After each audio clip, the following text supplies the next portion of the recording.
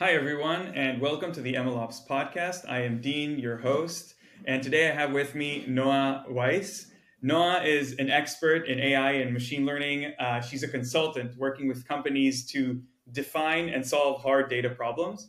She is also on the advisory board of the Modern Agriculture Foundation and on the mentor team for the Good Food Institute, where she applies her knowledge in the sort of alternative protein industry. She leads the Israeli community of women in data science and also participates in pro bono machine learning research, working on deep learning for whale sounds, which I find very cool. She has over 12 years of experience both in the industry and in academia. And she was previously a data scientist at Armis, working on machine learning in the fields of Internet of Things and Internet of Things security. And before that, she was a data scientist at Secure Touch and PayPal, working on risk and fraud detection. And I think she's a prominent voice in thinking about and working through data science problems from first principles. And that's a lot of what we're going to be talking about today. So, Noah, thank you for making time. It's a pleasure to have you here. It's a pleasure to be here. Thank you for having me. So I'm going to start sort of from the middle of that intro. And when I did some background research about you, the whale thing surprised me.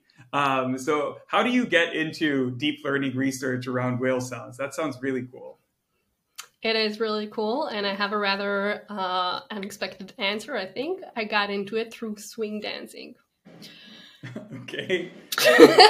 Not what you Tell me thought the I'm going to story. say, is it? No. So I'm an avid swing dancer. It's a big hobby of mine, and through the swing dancing community, I got to know someone from the foundation. They were just before their second expedition, and he told me all about it. The expeditions is every year we go, well, most years we go on an expedition to find and record humpback whales to use the data for our models. And so this friend told me all about it. And then a few months later, when I had some free time, I rang him up and I said, "Okay, I'm in." That's amazing. And so can you explain a bit about how you apply deep learning there? Like what does the machine learning aspect of that look like? Yeah, of course. So basically what we do is we work with marine biologists, researchers. I should also mention that we don't only work with whales anymore. It started focusing on whales. Whales are still our main focus, but today we work with marine mammals in general, manatees, dolphins, and we work with biologists, researchers in the field, and we help them use their data because same as with a lot of different domains, the tool of human tagging is very, very expensive. And sometimes those researchers have just vast amounts of recordings, of audio recordings, that they would like to get more information from, but having themselves or students going over hours of recording and tagging everything is a lot of work. So we help them do that with the use of machine learning.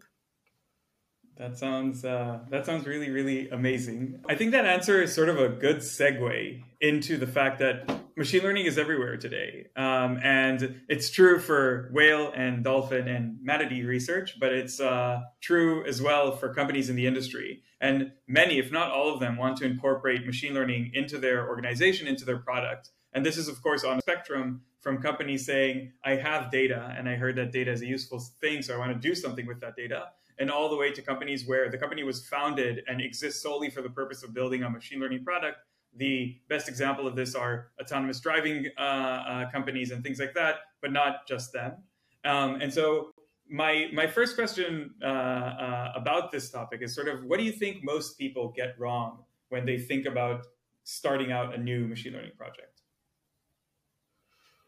Okay, so I have an answer that is kind of provocative, and I just might get kicked out of some machine learning groups after this podcast airs. But I think that the main thing people get wrong is thinking about those projects as machine learning projects. I think that the right way to go about it is to be really focused on what the current immediate problem that you're trying to solve is. And then maybe you should use machine learning, but maybe you shouldn't.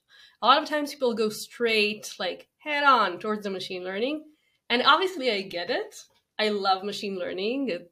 I wouldn't be focusing my professional life on it if I hadn't. But it's not always the best solution, especially if you're a startup. I have a talk called the Quick and Dirty AI Startup, where I talk about startups that have AI as a main component of the products. And especially when you're a young startup, you want to be really, really lean and really conservative with your resources. You don't want to spend a lot of time on something that you might not need. Like every day counts. And I see startups that, despite that fact, they spend a lot of time and effort on creating machine learning models where simpler solutions could suffice. For example, going for a rule-based algorithm, something that's like a nested if-thens. Like people really, like they get really bad rep, but it could be really useful, especially if you have domain knowledge that you could use. And for most startups, that could get you through those first stages. It depends, of course. Sometimes autonomous cars, obviously, you need to have like proper machine, like you need to go full scientific there. You can't just do the quick and dirty solution. But for a lot of problems, quick and dirty will get you there. Even if you are gonna go and build a machine learning model, there are ways to make it more cost effective, like more efficient. For example, so deep learning is all the rage, right? It's been the case for a few years now. Everybody talks about it. Everything that's cool needs to be deep learning. But for a lot of problems, especially if we're talking outside the field of computer vision or audio processing, classical machine learning will give you a much better solution when you need to train your own model. Or, for example, if we're talking about natural language processing, then using existing public models, foundation models, those big ones that, huge companies like Google already trained and released, and you can use them now. So there are a lot of solutions that are maybe not as sexy, maybe using a human in the loop, where you have a person actually reviewing all or some of the results of the model before it goes towards the user at the end, or whatever way you incorporate your model. So they're not as cool. It's not something that you'll boast about in your next conference, but it gets the job done, and it does it much faster, which can really be a game changer for a young startup, and honestly also a larger company. Yeah, I think that the thing about this, so first there's that joke that before deep learning was all the rage, the real machine learning was done in ifs and elses. So I don't know if that was exactly true, but there's definitely something to that. I also think that even when you look at the cutting edge stuff, I don't know if this is something that's like really wide public knowledge, but if we go to the most cutting edge models right now, which is probably ChatGPT, right, versus GPT-3.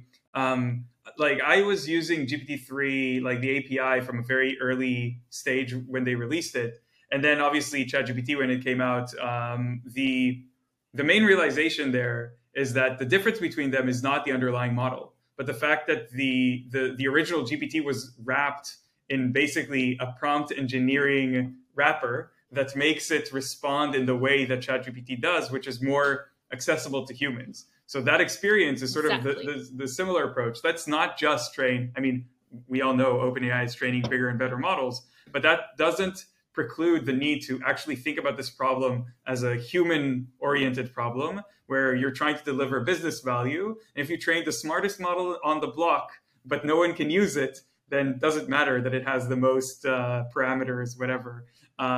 So I think this applies, if it applies to OpenAI and ChatGPT, then it definitely applies to the people that are doing simpler problems, which are maybe even more valuable from a business perspective, but let's say simpler technologically.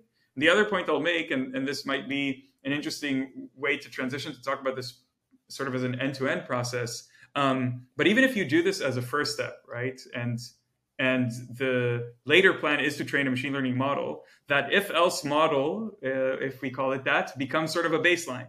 Like if we can't outperform that if-else, then the cool machine deep learning model that we built maybe shouldn't go into production. And so it's a low effort way to get some connection to reality, to see what a naive solution would give us. And sometimes that's good enough. So yeah. Absolutely. Yeah. Yeah, I think any data science, machine learning project should start with a naive solution. You go like as naive as possible. This should be your baseline. And then everything else that you build, I mean, it's just as part of the project. I'm not even saying like build this naive solution and then put it in production. Even just as part of my research project, I want to know what to compare to. So yeah, I think it's a very important part, and it's not it's often overlooked. So I guess before we talk about the entire sort of process, sort of from starting out to, I don't know, when you're in the machine learning heaven, how do I know which category I belong to? Like if we spoke about the one extreme case being an if else will solve all my problems, and the other case being I'm actually an autonomous driving company and I have to start from deep learning. Obviously, those are the easy cases. But how do I know towards which side I'm leaning as a company? Yeah, so there are a few rules of thumb that I can give here.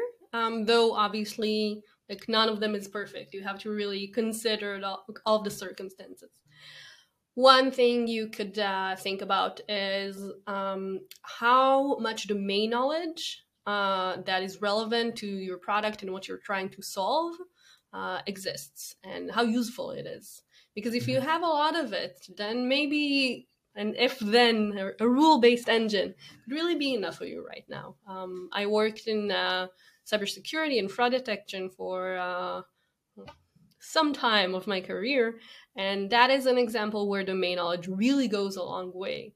You really know how, like, where you should look and what features you should build, and you can do a lot without even like before even putting the model into the problem. So that's one thing. Another question is, do you have data, and how much of it do you have? And is it good data? Does it have all of the details you might need? Is it labeled? Those are, I mean, if you don't have enough data, or if the data you have isn't good quality enough, then you're not going to be able to build a machine learning model anyway.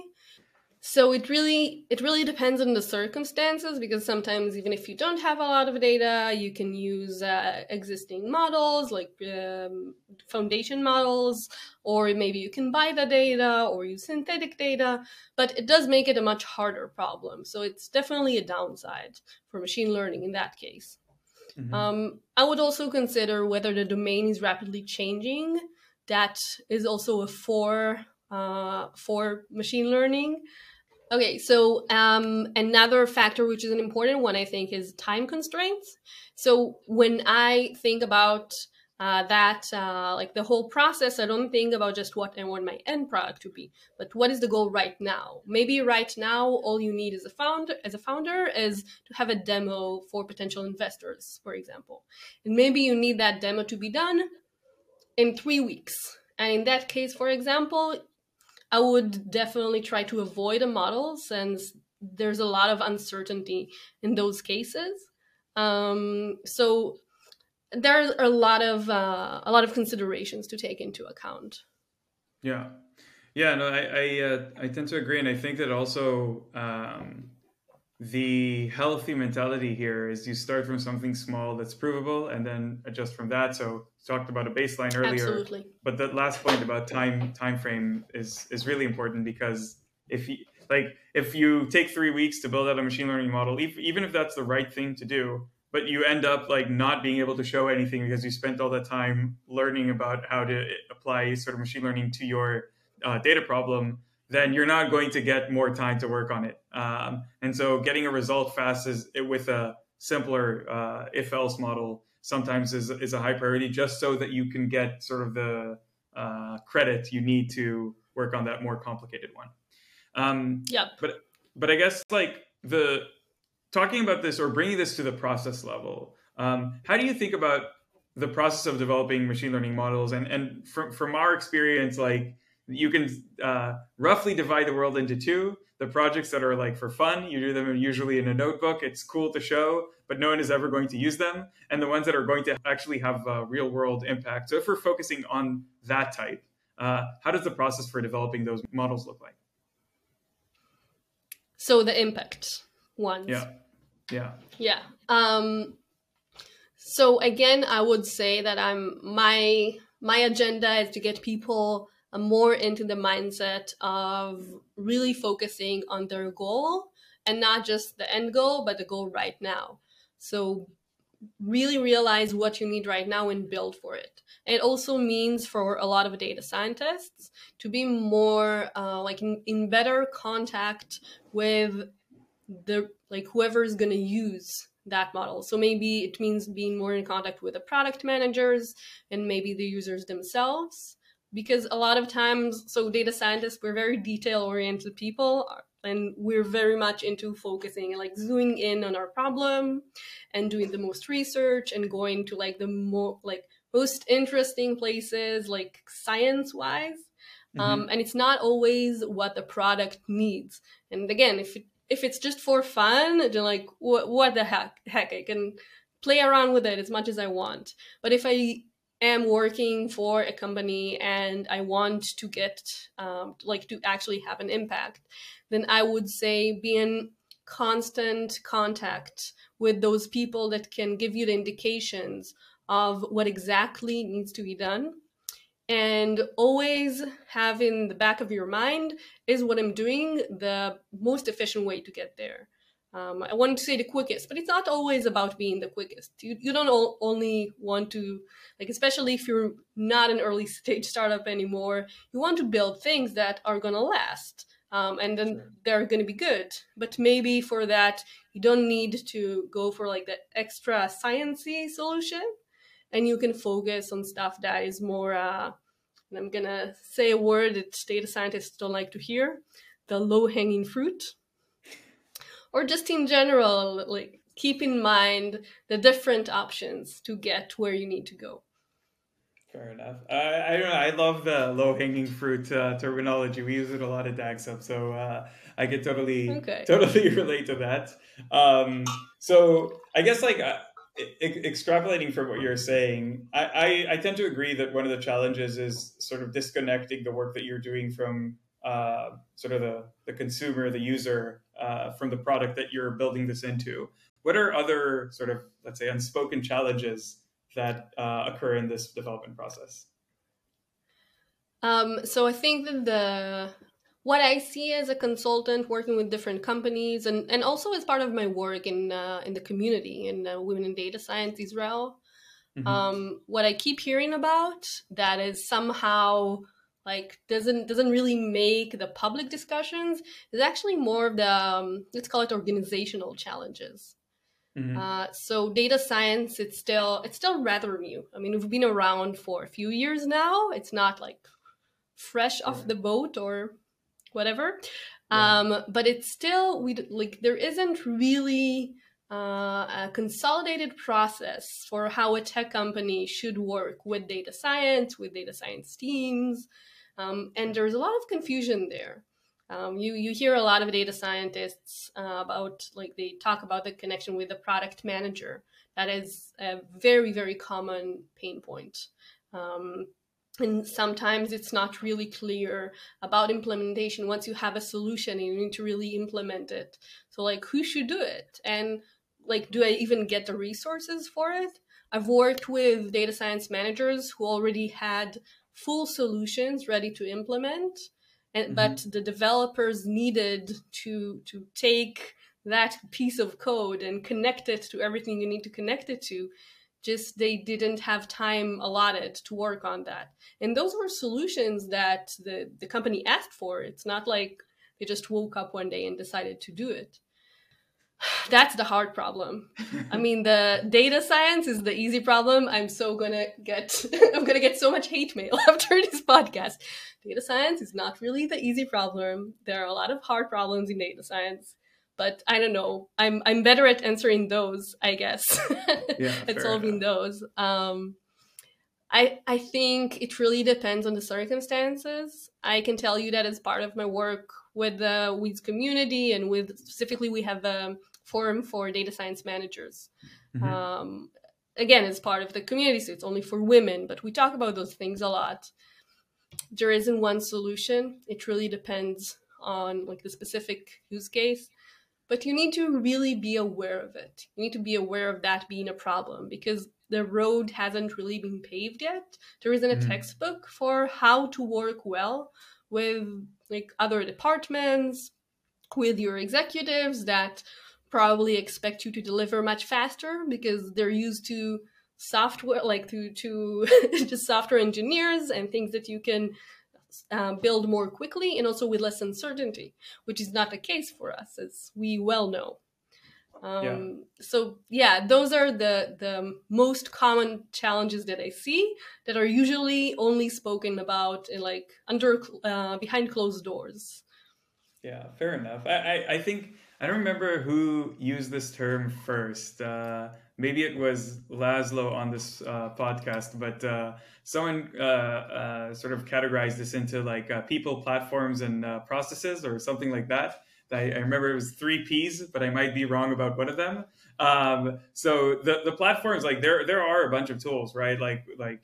Even as a company that's building one of these tools, but there are a lot of solutions for different things, and for maybe more often than not, the problem is knowing which tools you need to use, which already relates to the processes that you're implementing or planning on implementing within your organization. Which is, of course, as you say, it's like every company has maybe somewhat similar problems, but the configuration of those problems is slightly different, and you need to be able to understand where you are in the problem space to know exactly which tool or which adaptation of a certain tool applies. And that's even before we touch upon the people, which I think is the main point you were trying to make.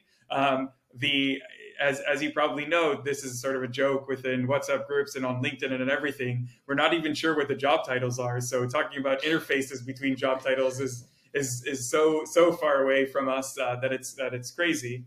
I guess my tips on this, right, from our experiences, um, it all relates. Like this relates to what we were talking about earlier. If you can show value faster, then you have more leverage within the organization. And one of the things that I that Absolutely. I that I heard from more than one that sort of one data science team is that what you actually want to do is sometimes you don't get the development resources because the organization doesn't understand that data science is not like other software development teams and things like that. So obviously there's a communication aspect of ideally you set expectations in advance. But when that doesn't happen, the relative advantage we as data scientists have is data. So you can basically go ahead and show that on this theoretical benchmark, you would do better than what the company is currently doing. And you can translate that into what the sort of business people care about, right? Like we could earn X more dollars if this model was deployed last month, and we're not making that money because we're not deploying it.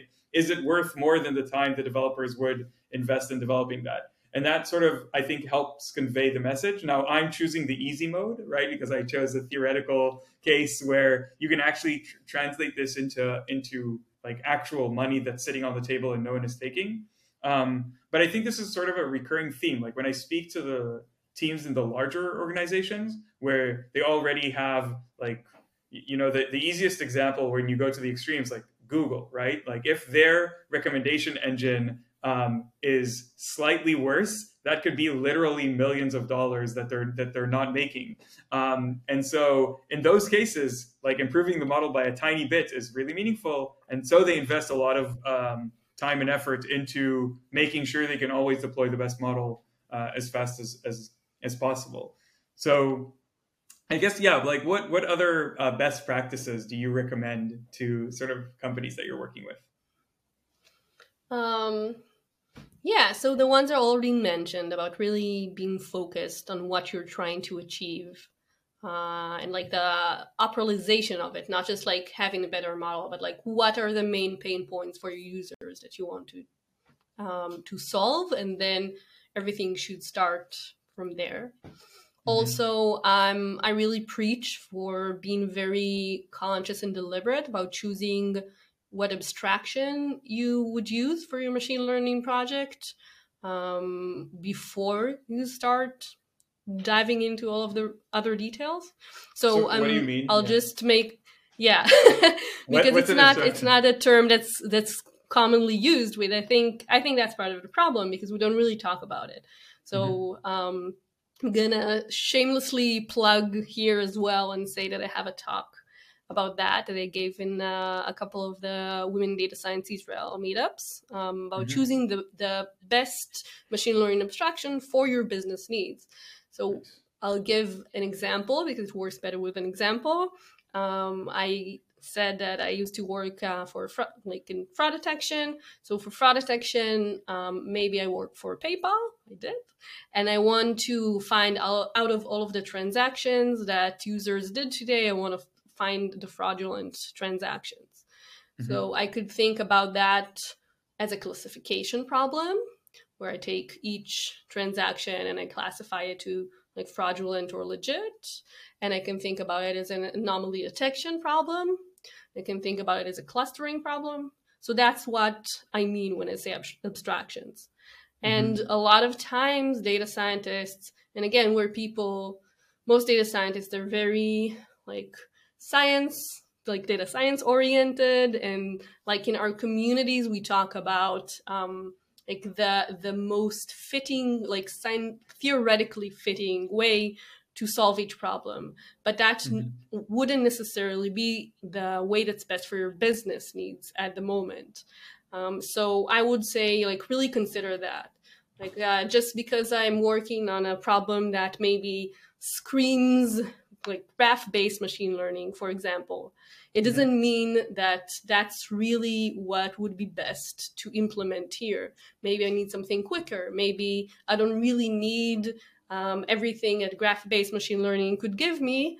But if I do it as a classifier, for example, I could deliver it much more quickly, or maybe have it more stable, or maybe the performance time, the runtime would be much quicker, which is important to me. Stuff like that. I don't really have, it's a lot of details to get into right now, so I would really recommend anyone whose interest I've picked here to check out the talk. Though I think it's only in Hebrew. So if you're interested, ping me and I'll make sure to have it in English at some point. Yeah, if you comment on this video and ask for the talk in English, that will help push Noah to publish an English version of it. But yeah, that sounds like something I want to listen to. We'll add a link anyway in the description of the episode. But yeah, I couldn't agree more. I think that you can't solve a problem if you're not thinking about it correctly, and so figuring out how to think about machine learning problems in a way that's effective is really, really important. And yeah, that sounds like a really useful talk. I guess what diving or moving into maybe what you're doing today, how does your day-to-day look like? Like what does it mean from your perspective to be a data science and machine learning consultant? So I work with different companies on it really depends on what each company needs. Sometimes I just help with the strategy, like I hear where they're at, where they're trying to get, what data they have, what abilities they have, and I help them build a strategy of what they should try, how long they should expect it to take, stuff like that. And that's usually shorter consultations. There are companies that I work with on like projects where I not only help them design the roadmap, but I also build the project themselves, like write the actual code and play with the actual data, which is my favorite part. Sounds Sounds fun. And I mentor, so something that became very popular mostly once that point a few years back where the market was flooded with junior data scientists and had really very few seniors, but everybody wanted a senior because you can normally, when you start, you can only hire one data scientist and you want Yes. them to know what they're doing. So a Mm-hmm. solution that the market came up with is a lot of times you hire a junior or a mid-level data scientist, and then you have an external consult them, like mentor them, Mm-hmm. like a couple of hours a week. So that's also Mm-hmm. something I do. But mostly at this, for the last few months, I've been focusing on my own project in alternative protein, which is part of the food tech industry or climate tech industry, depends who you ask. It's a global name, a generic name for the field of taking food that today we get from using animals, so dairy, meat, etc., and producing it in a way that doesn't involve animals, whether it's fully plant-based or whether you're using cultivated meat, for example. So that's something that I'm focused on, and I'm looking for those problems, for those bottlenecks in the industry that could be solved with machine learning, and trying to help the field get a significant boost forward. Interesting. So when we spoke about this for the first time, I was kind of surprised that that sort of you're working on this, mainly because I didn't know that there was a or a serious data science component of food tech. So can you explain sort of your angle? Like, how did you get interested in this, and what does doing data science in this context mean? So personally, I got into it from the. I'm a longtime vegan, and I'm a Mm, big believer in moving away from factory farming and using animals, and it's part of our food industry. So mhm, my personal interest was to see how I could use my own skill set to help bring us closer to that goal. And I was very interested to find that in the field of alternative protein specifically, there is a lot. So it's a very new field. mhm, I think there was a major like boost in development and new startups and everything probably like 2 or 3 years ago. And there's getting to be more and more data, and the technology is very advanced and very interesting, by the way. And mhm. you know how in most domains where you have data science, then the major problems have already been solved. So that's Yeah. not the case there. So there's a Okay. lot of room for improvement, and those are hard problems. Like those are, if they weren't hard problems, they would have been solved by now. Mhm. There are some hard problems which are very challenging and very interesting, and I think machine learning, if I can take us back to the beginning of this session when we said it, like it's a tool and it can be a very useful tool. So I think it can be very useful in this case as well. Interesting. So if I'm listening to this episode and maybe someone's sort of sharing your let's say ideological outlook, or it's just like thinks this is a cool field and they want to get into it. Like how do you start doing data science in the food tech industry? That is a good question. I mean, personally, I started in a way that's probably not traditional, which is just looked for all of the people that I could find that I thought might know anything about it, and I cold emailed them, and then I met up with them and I talked to them, and that's how I got started. It's not for everyone. I mean, I feel very comfortable doing that. Also, due to my experience with being self-employed and independent consultant, um, I guess it depends on where that person is, because so a lot of places have communities around alternative protein. If you're located in somewhere that's a high tech hub like San Hmm. Francisco or London, and obviously Israel, Yeah. then you can find communities that focus on alternative protein and about like food tech with that focus. So that's somewhere you could start. or you could. So there's an organization called the Good Food Institute, or GFI, and they're a nonprofit organization that really has done a lot to promote everything alternative protein. And they have a website full of relevant information. So that's also a good place to start. I've had a couple of people approaching me about what are important problems in the field right now that one could attempt to solve.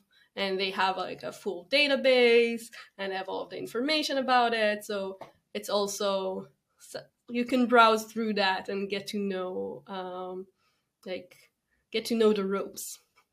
Interesting.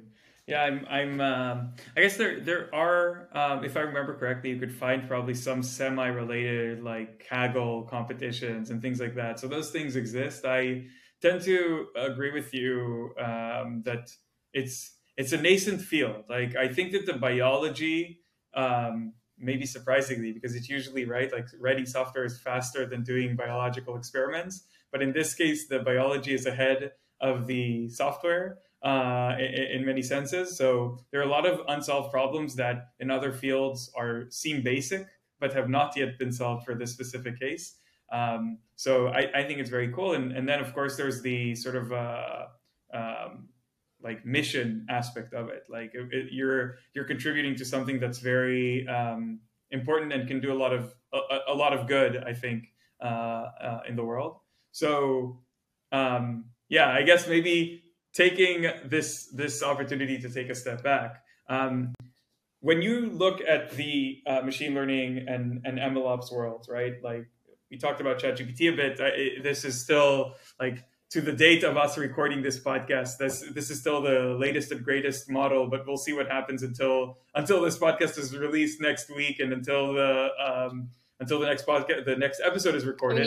Google announced that they're going to release bigger, better GPT. Yeah. For now, I feel like the latest update to this date is that both the Google and Microsoft launches have got for their like incorporated ChatGPT or ChatGPT competitor into search have gone less than spectacularly well. Like people are joking about the fact that they made like the models made mistakes within the demos of the launch. So that's kind of funny. But it shows that Microsoft and Google can still have startup mentality, which I think is also cool and scary at the same time. So yeah, what are your predictions about where we're going? So I think that a lot of things will really consolidate in the organizational aspect, the workflow aspect. I mean, we discussed that earlier. I think we're still figuring things out. It's not really clear to people what can be done with data science. I mean, mostly to non-data scientists, but those are the people that hire data scientists. What can be done, how it should be done. There aren't really good, we have for software engineering, you have Agile, and you have, it's pretty old school, but waterfall, everything is, they've talked about it tons. And for us, so Agile, you could work with Agile, but it doesn't like necessarily fits as it is. And it's not really clear if you should have your own product manager or not, and stuff like that. And also, you mentioned it earlier about the job title. We use the term data scientist to describe everyone. And in reality, you have a lot of different, very different jobs hiding within that cluster. So I think in the next few years, I hope that we'll see it consolidate into something that's a bit clearer. And even more so with MLOps, because that's even a newer field than machine learning in general. I think there would be more established best practices of how to go about it and what the best tools are, and you would see more positions for MLOps people, or at least so I hope, because it should be the case. Yeah. Well, I mean, people are now christening LLM ops, right? So we might just have a bunch of other ops roles and then all of them are going to be called ops people, and we'll have the All same of the problem. capital letters. Yes. Yes, exactly. Yeah, letter soup.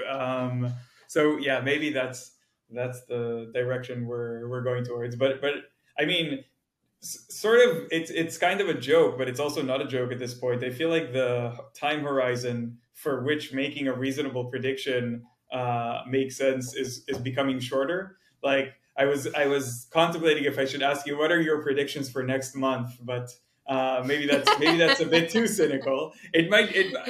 Like jokes aside, we don't know. There are so many interesting models that I know are in the pipeline for some of these companies, and I'm guessing, and some of them are already public. Yeah, like the world is changing fast, so it's. I feel like it's becoming Yeah. harder to make predictions. But I think also for the vast majority of us, it doesn't really matter. I mean, it's not like whether our predictions are correct or not. We're just talking about it because it's interesting. But except Yeah. for, again, like very few people, you're not really going to make any major decisions based on that. So it's Mhm. fun to make predictions and then see that we're wrong. Yeah. Well, or right. I don't know. Yeah. Maybe it's useful to make predictions if you can act on them. I agree with you. Otherwise, it's just it's fun but not as useful. Do you know So yeah. prediction markets? There are places where you can bet on predictions and like maybe monetize it, though I think that the monetization aspect isn't really working well right now. Yeah, so I'm a Astral Codex 10 listener, which I guess we're maybe moving to. We should have started with that, Dean. So Okay. yeah, so Who's I'm your favorite Unsung character? I have not read Unsong. I'm familiar with it, but I have not read it. I know. So that's also yeah. I have holes in my rationalist education, HP but Moore at the very least. no. So this You're is gonna proof get that kicked out of some communities when this podcast airs. possibly. I mean, Guy might excommunicate me. Sorry, but yeah, no, but like yes, you can make predictions. You can make bets on your predictions. I feel like yeah, that's a good point. So I guess, but continuing from this, it's kind of related. Is what do you think is true, but few people agree with? Like, what would you make a lot of money if you bet on it in a prediction market? Okay, I don't know if it's something that you can actually put a prediction on, but my most controversial view that I most strongly believe in, and if I haven't gotten kicked out of basically all of the Israeli data science group by now, then I will after I answer this, is that the manager of the data science team does not need to be the best data science. The best data scientist on the team. I mean, not technically. They should be good managers. Mm-hmm. They should really focus on that. And I think that the state of mind that I see mostly talked about of looking for someone who's also like the tech lead, let's say, like the best data scientist, remembers all of the tiny details and have implemented all of models in prediction. It just means that you're going to get, if you're focusing on that, you're going to miss out on other qualities. And if you're focusing on that, you're probably going to get someone who's not as skilled in actual managing, because most of us are not, like, we don't have a perfect 10 in all of our skill set. So I think that data science managers should focus on managing, and that when you hire for one, you should also focus on that. And they do really do not need to be with the best technical, let's call it technical skills, as far as data science is related. I like that. That's a good answer because it's you're not you didn't choose a politically convenient answer. Let's call it Oh like yeah, that. not at all. I appreciate that. Yeah, like this is a hard question. That was a good answer. Thank you. So I guess to finish things up, like any recommendations for the audience, and it really doesn't have to be data science related. We did speak about a bunch of things, so this is, if you're listening, we'll link to as many things as I'll remember and find in the recording. But yeah, any other recommendations or things I should add here? Okay, so you said that it can be anything. So that means that I'm gonna go into preach mode, and I'm gonna tell our listeners about intermittent fasting, which is the best thing you could possibly do. Oh my God, do it. It is so good. So I've been doing that for a few years, and people ask me, Noah, how do you manage to do so many things? Nobody asked me that. I ask it myself that every once in a while, and I'm sorry, I'm getting ridiculous. No, as far the the more we go, yeah. No, but seriously, I think it's a great hack that I really wish for more people to get to know. It's called intermittent fasting. Some people call it 16-8 or 18-6 because you fast. I mean, you only drink water for, say, 16 hours out of the 24 hours of the day, and then eat only during a time period of, say, 8 hours. And it's really, really amazing the effect it has on your body and mind. You're more energetic, you can focus more, like you don't get, like that post-lunch coma. You don't have that anymore.